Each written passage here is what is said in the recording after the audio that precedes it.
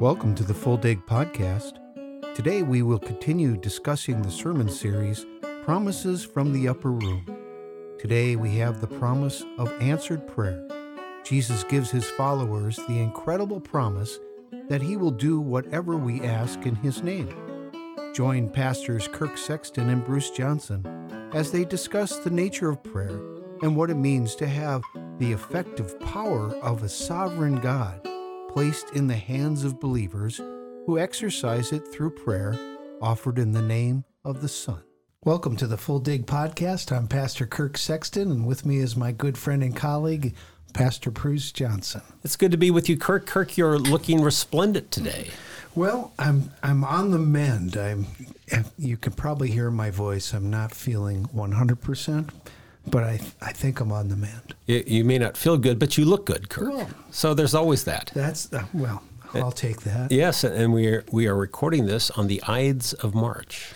Yes, I'm not familiar with that. Ides of March. This is from the story of Julius Caesar. He was told to beware the Ides of March, which is March 15th, and that's the day he was assassinated. He didn't heed the warning. He did not heed the warning. But we'll try to heed the warning of Holy Scripture today. He should have just stayed in bed that day. Yes, he should have. But we are bright and at the recording studio, the podcast recording studio, talking about John 14, the upper room discourses where Jesus begins talking about prayer. And he does this in a strange way, at least a perplexing way. He says, ask in my name, and it will be done. Mm-hmm. And you think, sounds good, sounds great. Yes. But, gosh, I've asked for things in Jesus' name, and they haven't happened. So what went wrong? Do you think there's a ceiling on your prayers? Or I don't know. It's a little confusing, so we'll try to bring clarity to that. And Pastor Steve, I think, did a good job. And it's not about whether we are praying hard enough or intense enough or praying enough times about the same thing, but really trying to get our thoughts and lives and hearts and minds and imaginations all in line with those of the Lord. Right. And I thought Steve did a great job. I think that's everyone's experience. We've prayed for things and we haven't received what we've wanted, and sometimes we live long enough to realize, boy, that was a good thing. God did not give me what I wanted because I asked for something stupid. Right. Yeah. The Lord answers our prayers with yes, no, and wait. Yes. And there's this country western song about, thank God he didn't answer my prayer, right? Yes. Yeah, I'm familiar with that one. It's a great one. Yeah. Well, he looked at John 14, 12 through 14. Just those three verses. Right. And he was going to have verse 15, 7 included, but he chose not to. So we'll read all four verses, the three verses he preached on, and then that additional verse from the next chapter. All right. Well, I'll begin reading with that text. This is the New Revised Standard Version. John 14, 12 through 14. Very truly, I tell you, the one who believes in me will also do the works that I do, and in fact will do greater works than these because I'm going to the Father. I will do whatever you ask in my name, so that the Father may be glorified in the Son. If in my name you ask me for anything, I will do it.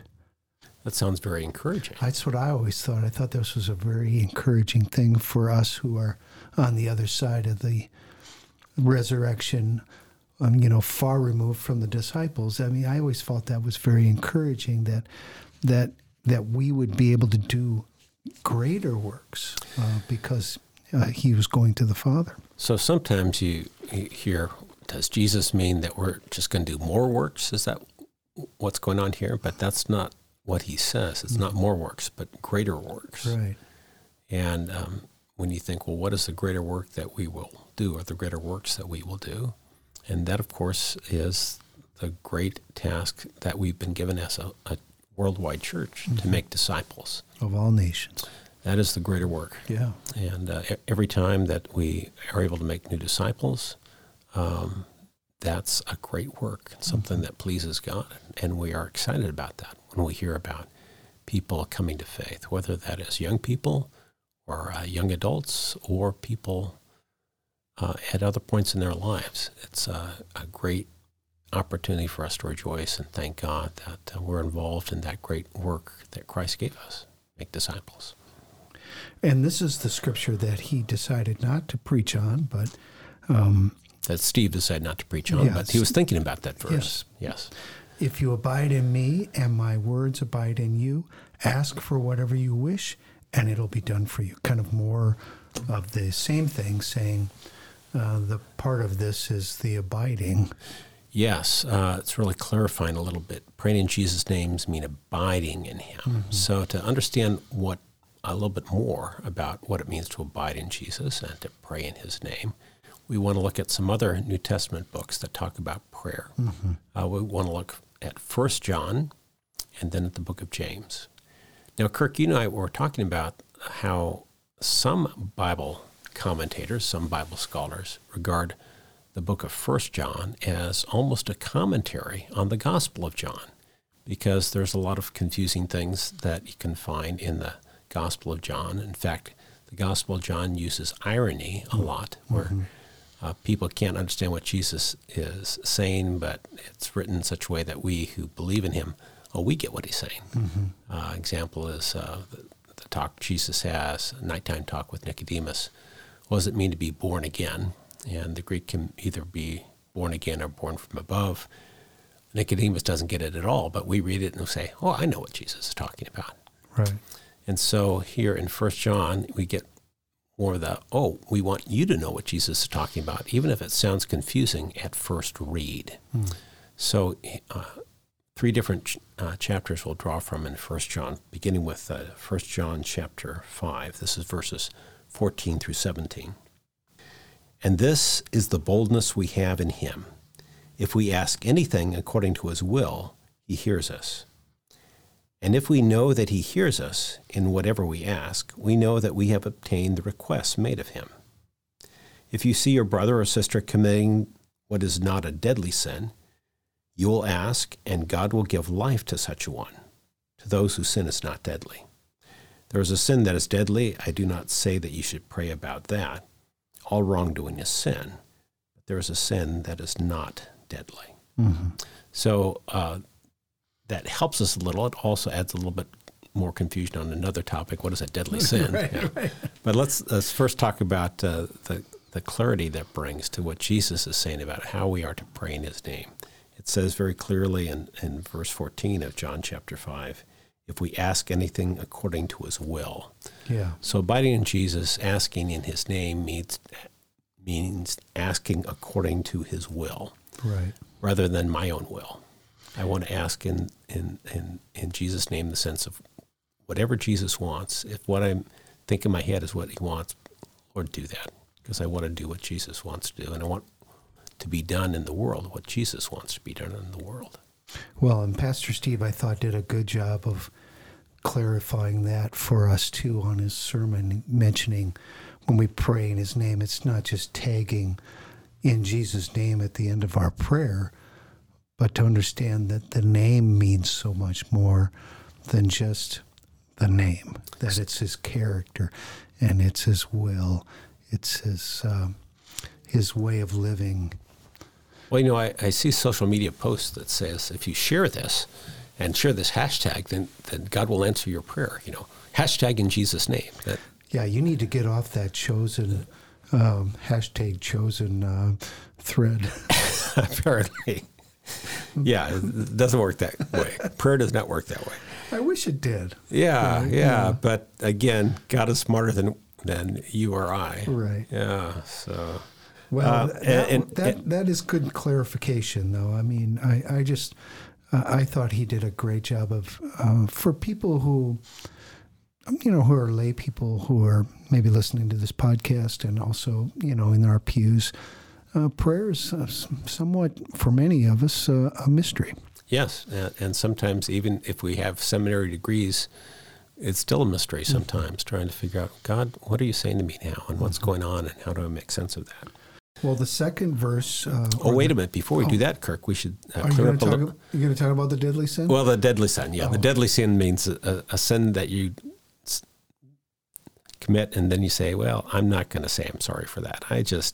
I'm glad I did that, whatever it Oh, was. You know, okay. that's when it becomes deadly, because it's not one that we want to recover from. It's not one that we're repenting of.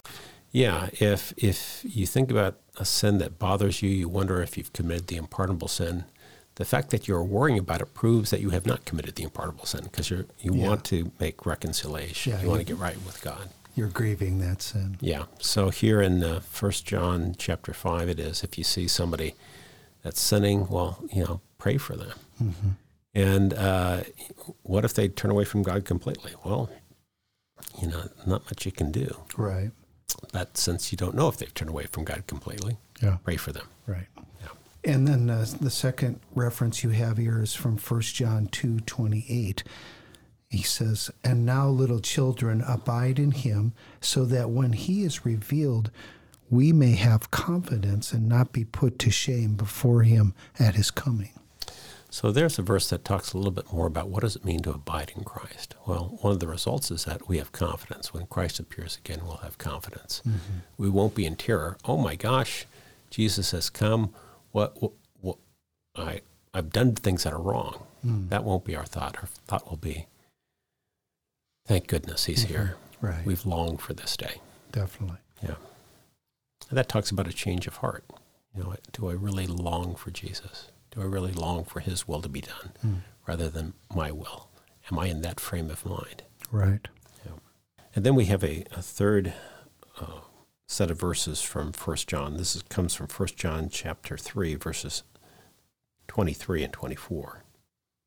"And this is his commandment, that we should believe in the name of his Son, Jesus Christ, and love one another, just as he has commanded us. All who obey his commandments abide in him, and he abides in them. And by this we know that he abides in us, by the Spirit he has given us." So again, a little bit more about what it means to abide in Christ. It means that we obey his commandments. It also means that the Spirit, the Holy Spirit, that's evidence that we're abiding in Christ. That the Holy Spirit, the Spirit of God Almighty, lives in us. That's great. And we've got, there's many places we could go to Scripture to talk about prayer. Yeah, the whole book of Psalms are different songs that are prayers to God. Right. Yeah. But we're going to also look at James, and this is James 1:5-8. He says, "If any of you is lacking in wisdom, ask God, who gives to all generously and ungrudgingly, and it'll be given to you. But ask in faith, never doubting, for the one who doubts is like a wave of the sea, driven and tossed by the wind. For the doubter, being double-minded and unstable in every way, must not expect to receive anything from the Lord." So James here talks about something that is in the will of God, and that's for us to have more wisdom, to grow wiser as we go through life and as we go through following God. God wants us to grow in our wisdom and understanding. So we should ask God for that.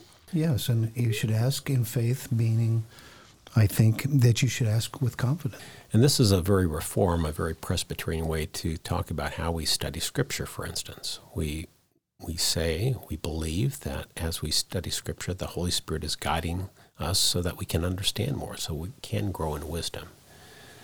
And here James adds, now, believe that this is going to happen. Don't be wishy-washy about that. Right, right. You're asking for something that God wants in your life. God wants you to grow as a disciple. God wants you to grow in your understanding of Scripture. So you pray about that, and we'll believe that God is going to answer that. Don't be like a wave that's tossed by the wind. Choppy water. Don't be choppy water. Yeah. Don't be a doubter. Don't be double-minded. Expect that God will answer those things that you ask that are in God's will, and you already know they're in God's will. So imagine the power of that if we apply that to people we know. What does God want in the life of our kids? What does God want in the life of our grandchildren? What does God want in the life of our neighbors? Well, we already have some idea about that. We should be praying about those things. Well, let me throw a little curveball at you, Bruce. 'Cause okay. I'm wondering, what do you think of this idea of the name it and claim it kind of prayer? Well, that's thinking of Jesus as the genie. I've rubbed the magic lamp. I've said alakazam or whatever the word is, and so obviously it's going to be done. No, that is not. It's a little beyond confidence. It's a hashtag in Jesus' name. Yeah, that's not how it works. Right. Well, and James chapter 4, verse 2, the second half of 2 and 3 says, "You do not have because you do not ask. You ask and you do not receive because you ask wrongly, in order to spend what you get on your pleasures." Yes, obviously there's some things that we can pray, and maybe we shouldn't expect that God will ask or grant those prayers. You can say, "Gosh, Lord, I want $1 million." Mm-hmm. Well, fine, but that doesn't mean that's going to happen. Right. Or I want to win the next relay race in the Great Mountain View Family Camp relay race run. Well, you can pray about that, but are you praying it because you want to embarrass the other runners in that sack race? Or yeah, it's about your motivations of your prayers. I mean, if it's praying to be just blessed with riches for your own sake, maybe that's not a good prayer. Yeah. Now, there are prayers that we lift up, especially for people that we care about who are sick. Mm-hmm. We certainly pray for that, and God often answers our prayers. Often people get better. Sometimes they don't. Right. And that's really tough. You think, aren't I praying in God's will? But again, we trust in those times. At least on my better days, I trust in those times that God has another plan, that I don't know everything that may be involved. Sometimes if somebody gets better, they'll face worse things that are hard or difficult. So there's a mystery to that. Yeah. Yeah. All right. Well, you want to read this last verse you have for James? Yeah, this is a clump of verses from James chapter 5, verses 13 through 18. "Are any among you suffering? They should pray. Are any cheerful? They should sing songs of praise. Are any among you sick? They should call for the elders of the church and have them pray over them, anointing them with oil in the name of the Lord. And the prayer of faith will save the sick, and the Lord will raise them up. And anyone who has committed sins will be forgiven. Therefore, confess your sins to one another, and pray for one another, so that you may be healed. The prayer of the righteous is powerful and effective. Elijah was a human like us, and he prayed fervently that it might not rain. And for 3 years and 6 months it did not rain on the earth. Then he prayed again, and the heavens gave rain, and the earth yielded its harvest." So, great encouragement. Keep on praying in all sorts of circumstances. If you're sick, get other Christians praying for you. And remember, we have examples in the Bible of people praying and God answering them in mighty ways, like Elijah.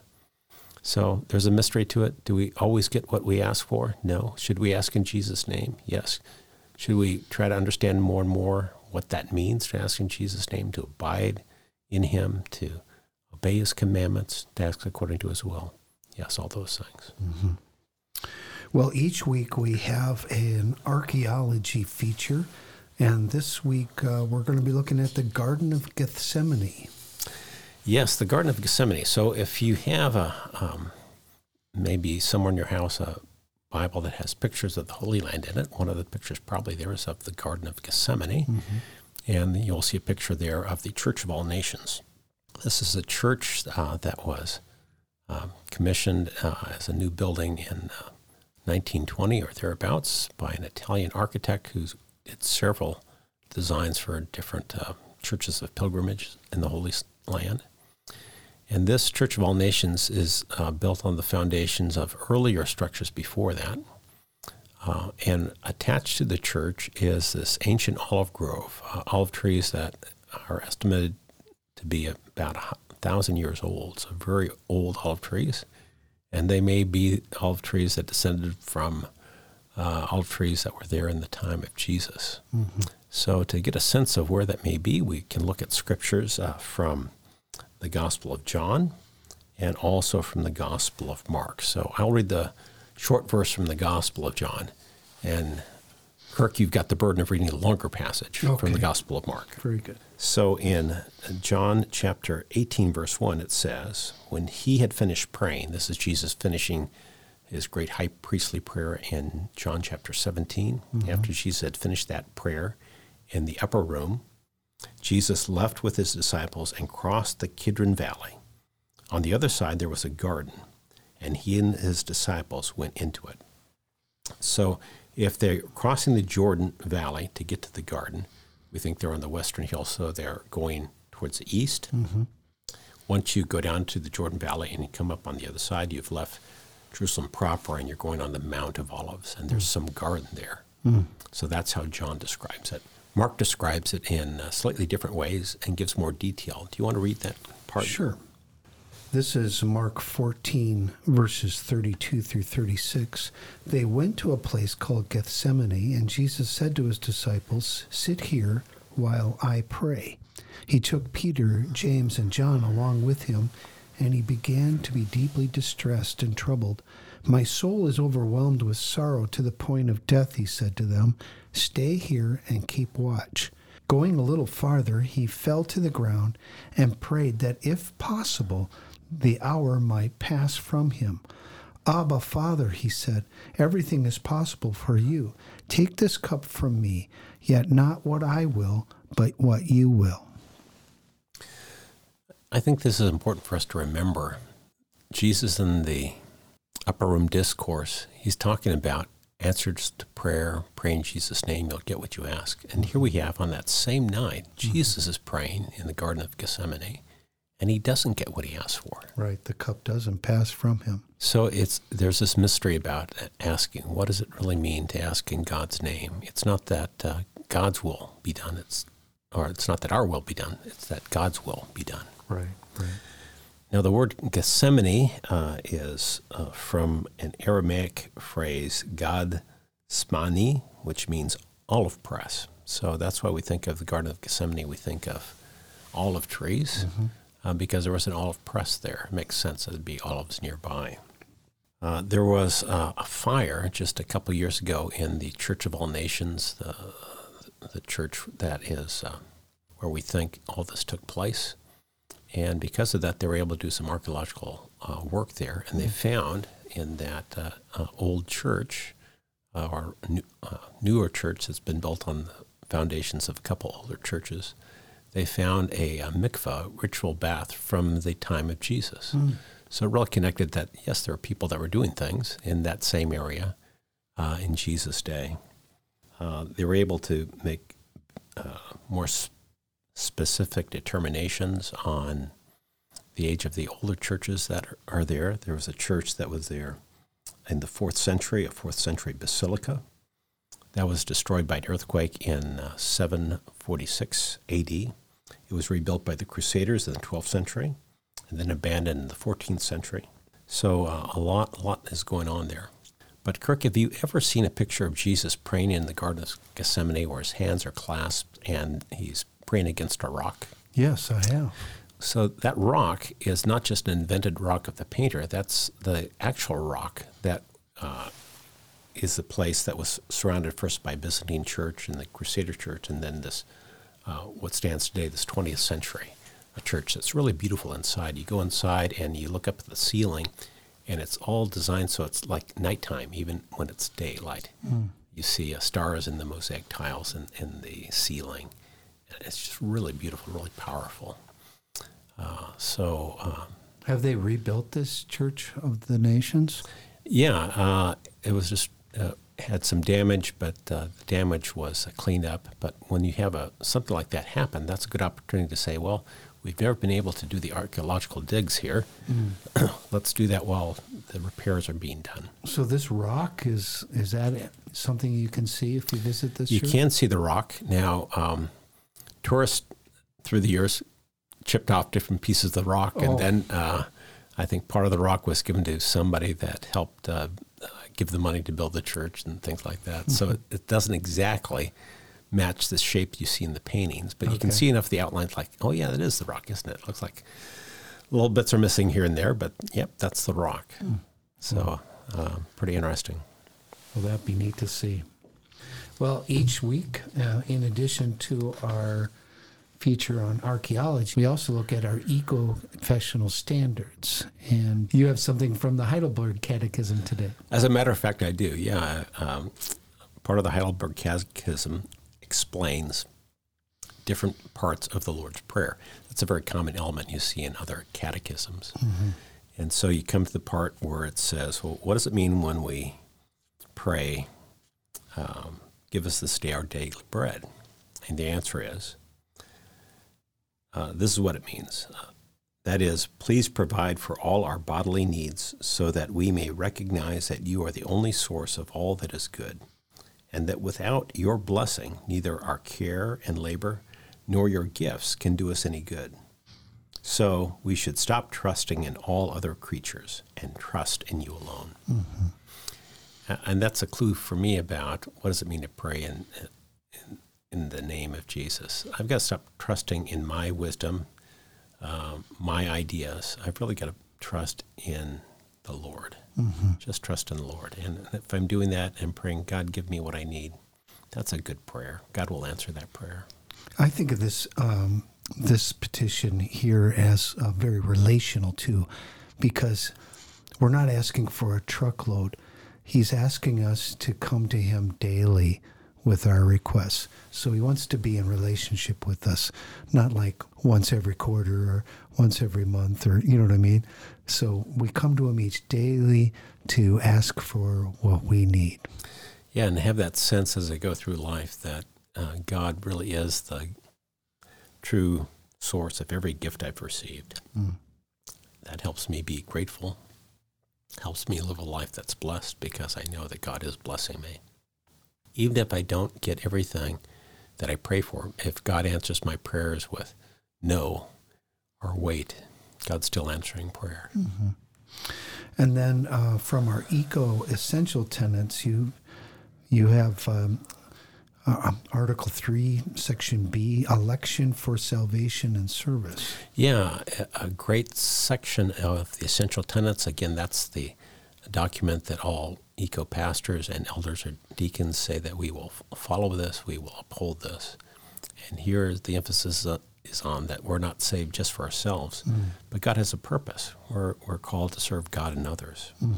So it says in this section, we are not elect for our own benefit alone. God gathers his covenant community to be an instrument of his saving purpose. Through his regenerating and sanctifying work, the Holy Spirit grants us faith and enables holiness so that we may be witnesses of God's gracious presence to those who are lost. The Spirit gathers us in a community that is built up and equipped to be light, salt, and yeast in the world. Christ sends us into the world to make disciples of all nations, baptizing them in the name of the Father, Son, and Holy Spirit, and teaching them to obey everything that Christ has commanded us. We are now in service to God's plan for the fullness of time, uniting all things in heaven and earth to himself. To this end we preach Christ, calling all persons to repent and believe the gospel. We also care for the natural world, claim all areas of culture in the name of Jesus, serve the poor, feed the hungry, visit the prisoner, and defend the helpless. We do this work not with any thought that we are able to bring in the kingdom, but in the confident hope that God's kingdom is surely coming, a day when suffering and death will pass away, and when God will live among his people. Yeah, it's great. And so well written. They've done some great writing on these essential tenets. Yeah, it's not a curse that I don't get everything I pray for, because we're trying to get in line with God, and God has this great uplifting plan, and I'm part of that, and you're part of that, and all who follow Christ are part of that. That's great. Well, a regular feature also on the Full Dig podcast is our C.S. Lewis quote. What do you have for us today? Well, since we're talking on prayer, I thought we would look a little bit at the book of C.S. Lewis that is on prayer. It's called Letters to Malcolm, chiefly on prayer. And this part reads, "We are always completely and therefore equally known to God.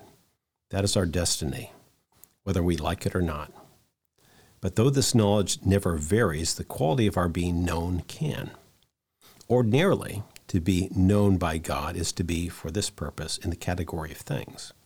We are like earthworms, cabbages, and nebula, objects of divine knowledge. But when we become aware of that fact, the present fact, not the generalization, and assent with all our will to be so known, then we treat ourselves in relation to God, not as things, but as persons. We have unveiled. Not that any veil could baffle his sight.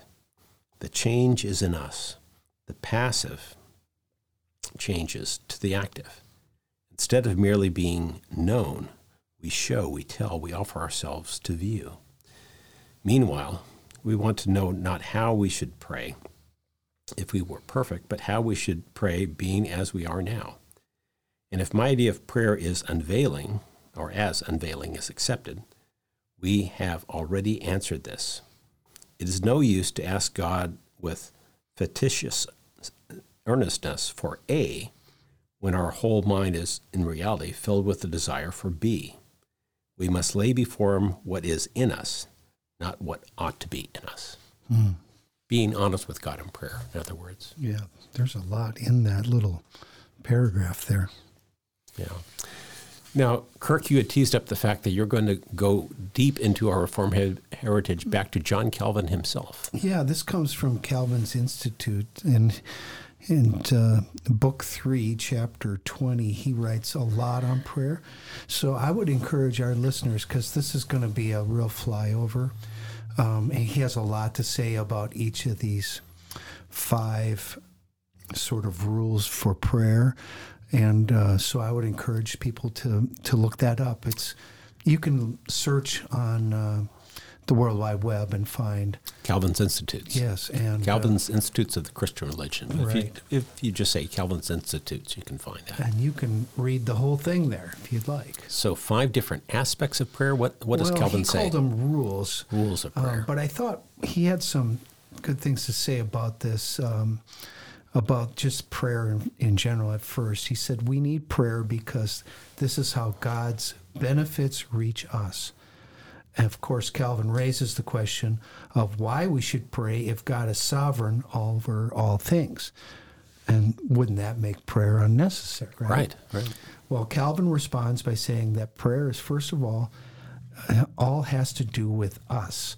Prayer changes us, and prayer is crucial, is a crucial discipline of the Christian life. He says it's our duty.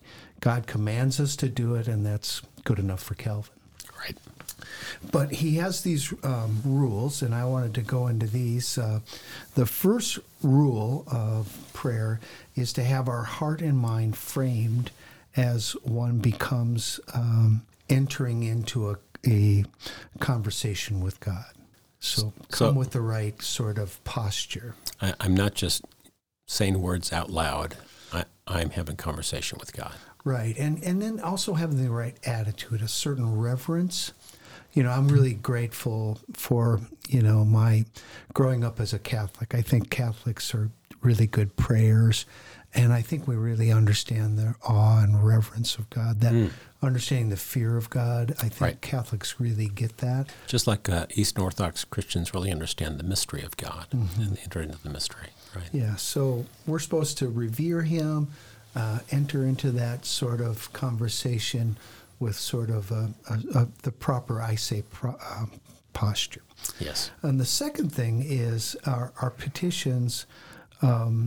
We should never go with our own sense of sufficiency. We need to come to God with insufficiency, earnestly pondering how we need all that we seek, and we join that with God, and we ask that in prayer. So We ask God because we have needs. Prayer is a constant reminder of our utter dependence on God, and that God is all sufficient for us. It's like the hymn, standing in the need of prayer. We're always in need as we pray. So those are, again, kind of how to enter into prayer. The third rule, he says, is that anyone who stands before God to pray in his humility, giving glory completely to God, abandon all thought of his own glory, cast off all notion of his own worth, in fine, put away all self-assurance. Yeah, Lord, you are God, and I am not. And Pastor Steve, I thought, did a great job, when he was talking about at the kind of the end of his sermon. He had his 3 points. He said, prayer is where we examine our needs. And in this third point, he talked about, well, God, I did some good stuff too. We have this great choir. And right. And the rummage sale was so wonderful. But we don't come to God with any of that. That's no. None of that is really. It's hard to impress God. Right. God made the universe. Really hard to impress him. Yeah. So and then the fourth one, and I think Steve did talk about this too, is to come with true humility. We should be encouraged to pray by a sure hope that our prayer will be answered. And so the fourth rule is to pray with confident hope. We talked about that in that James text. Exactly. To pray with faith that our prayers will be answered. And so we should be encouraged that God answers prayers, and that if we're living in tune with the Spirit, abiding with Him, doing what He has commanded, we should have confidence that He hears our prayers and that He will answer our prayers. He may not answer them the way we want or would like at the time. He always hears. Yes. He always hears. And then the fifth rule is to pray in Jesus' name. We've talked about that. Jesus is our intercessor, our mediator. He's the high priest. He is the one who is completing the work of redemption. He stands ever to intercede before the Father at His throne. So, right, to be aware of that position of Jesus before God the Father and our position of Jesus as His own people. Mm-hmm. Yeah. It reminds me of that Hebrew text, to let us then with confidence draw near to the throne of grace. From the book of Hebrews. Yeah, Hebrews 4:16. Yeah. Right, yeah. Right. Well, Kirk, we've talked about prayer, right, but talking about prayer is not praying. Right. Maybe we should end this broadcast praying. Right. Why don't you do that and model for us all these things we've learned, because this should be a wonderful prayer, right, after all this. One can hope. Hey, let's pray. Our gracious Heavenly Father, we thank You for Your goodness and for all the benefits that we have as Your own children. Lord, we want to follow You faithfully, and we know that we make mistakes. So, Lord, forgive us for all of our stumbles, all the ways that we've turned away from You.